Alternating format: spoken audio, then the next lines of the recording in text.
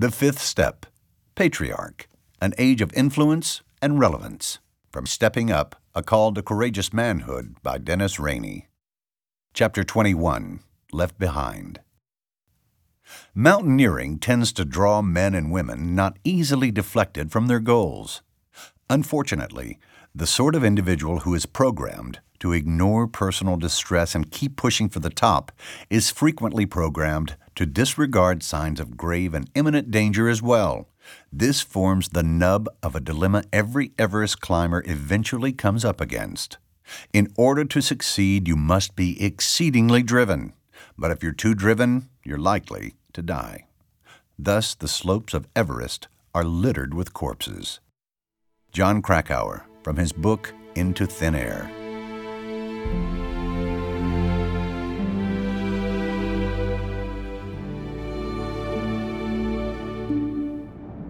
When Beck Weathers opened his eyes, he thought he was safe and warm in his bed at home.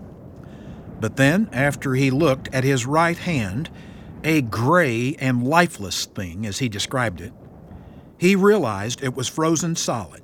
He knew this wasn't Texas. He was lying alone in the snow in a howling wind at 26,000 feet on Mount Everest. He realized he'd been left behind by his fellow climbers. They must have thought he was dead. He thought about his wife and 2 children. They were so clear in his mind as if he could touch them, and he had what he called an epiphany. I knew at that instant, with absolute clarity, that if I did not stand at once, I would spend an eternity on that spot. Beck Weathers wasn't ready to die.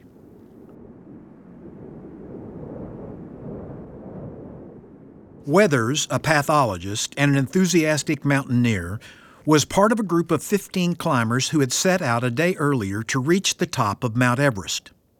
They started out in the middle of the morning, the first of 3 groups attempting the summit on that day, May 10th, 1996. The temperature was well below zero, and the stars shined so brightly that the climbers could see their reflections in the ice. It was a perfect day for climbing. On mountains like Everest, the descent is often more dangerous than the climb. Their goal was to reach the summit by 2 p.m. at the latest, allowing them enough time, energy, and bottled oxygen to return to their camp by dark. Just a year before, group leader Rob Hall had decided to turn his clients around before the summit when he saw they didn't have enough time to ensure a safe descent. Weathers had trained well for this adventure and was in fine physical condition, but he ran into an unexpected problem. His eyesight began to fail. It was a high-altitude side effect from eye surgery he'd undergone 18 months before to improve his sight. He thought things would improve with daylight, but they didn't. At 7:30 in the morning, Hall told him he couldn't continue if his vision didn't improve, and it was too dangerous to descend by himself to camp. Hall made Weathers promise to wait at that spot until he returned in a few hours. That was the last Beck Weathers ever saw of Hall. At noon, 3 members of the group came by, reporting that they had turned back because the 3 climbing groups had caused such a traffic jam that they decided they wouldn't be able to reach the summit in time. They urged Weathers to go down with them, but Weathers had committed to Hall and felt he needed to stay.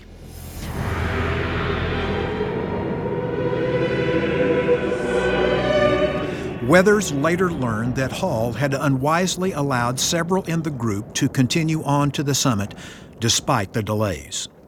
Hall and 1 client didn't leave the summit until nearly 4 p.m. Meanwhile, Weathers was down below, still waiting, barely able to see. More members of his group returned and reported that Hall was hours behind. So after waiting for more than 10 hours, Weathers joined them on the descent. Because he couldn't see, he was short-roped.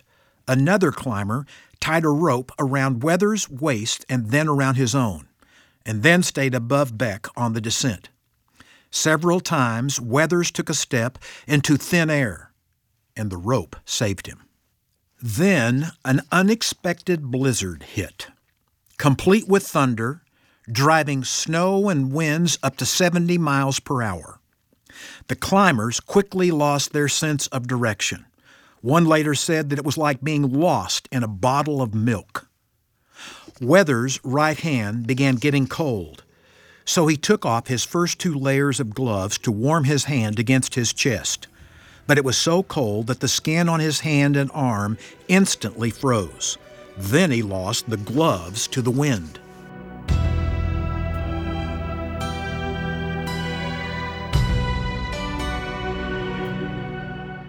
By midnight, the climbers were still lost.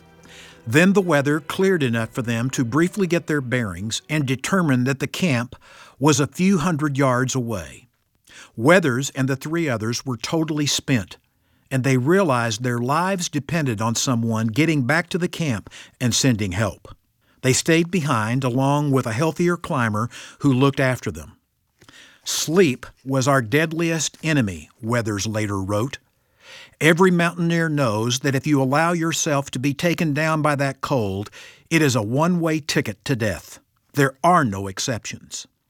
Your core temperature plunges until your heart stops. So we yelled at each other and hit each other and kicked each other. Anything to remain awake.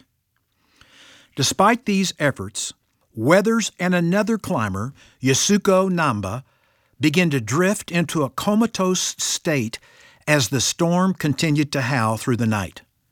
Their condition deteriorated to the point that when the others were finally rescued, they were left behind.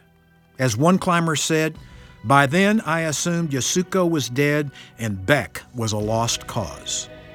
The exhausted survivors back at camp actually had a much larger problem. Many more climbers besides Yasuko and Beck were missing. The storm had trapped an unprecedented number of climbers on the mountain.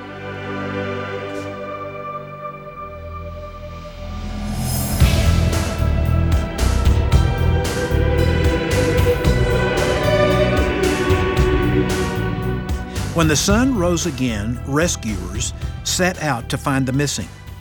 One group came across Namba and Weathers where they'd been left behind on the trail. Both bodies were partially buried, one of them said later. Their faces and torsos were covered with snow. Only their hands and feet were sticking out. The wind was just screaming. They were stunned to discover that Weathers and Namba were still alive. But Weathers, one of the rescuers said, was as close to death as a person can be and still breathing. Once again, they decided to leave Namba and Weathers behind because they were so close to death. In an emergency situation like this, with other climbers to rescue, it was important for the rescuers to conserve their energy for those who had the best chance to survive. Weathers remained exposed to the elements for several more hours, and then, in his words, a miracle occurred. "I opened my eyes," he said.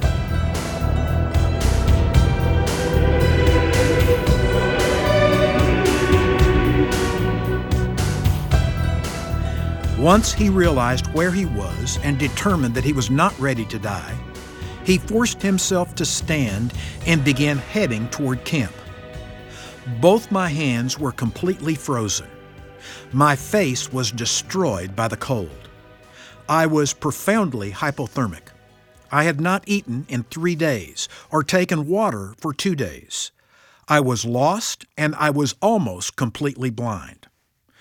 "You cannot sweat that small stuff," I said to myself.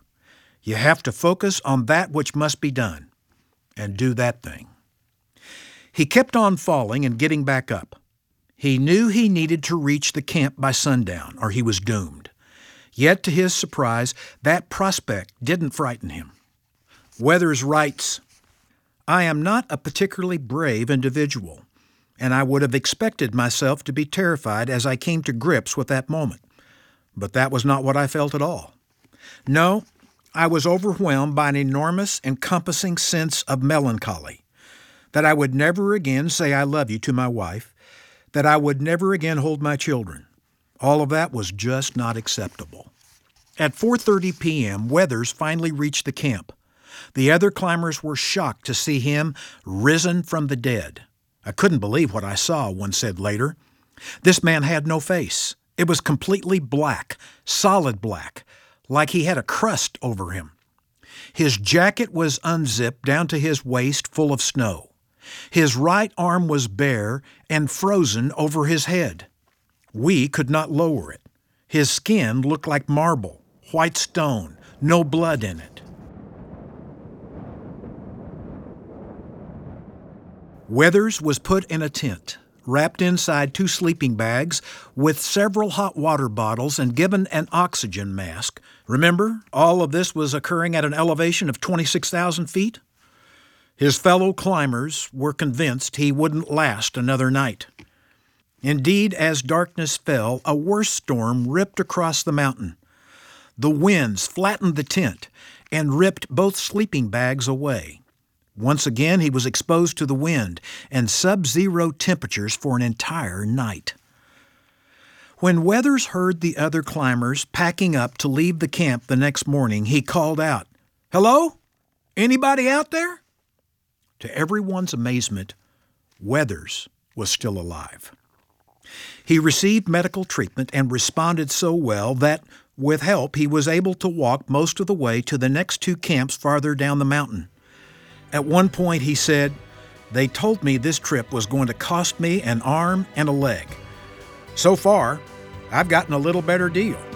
Eventually, he was airlifted out by helicopter.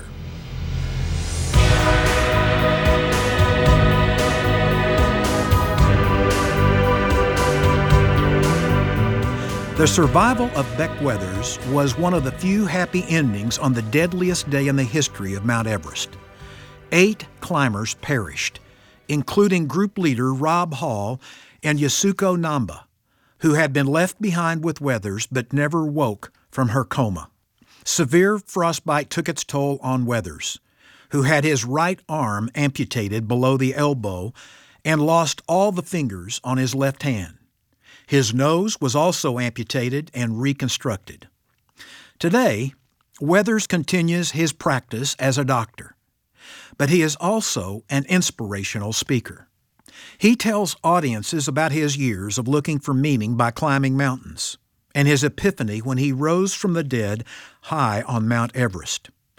He said, "I searched all over the world for that which would fulfill me, and all along it was in my own backyard."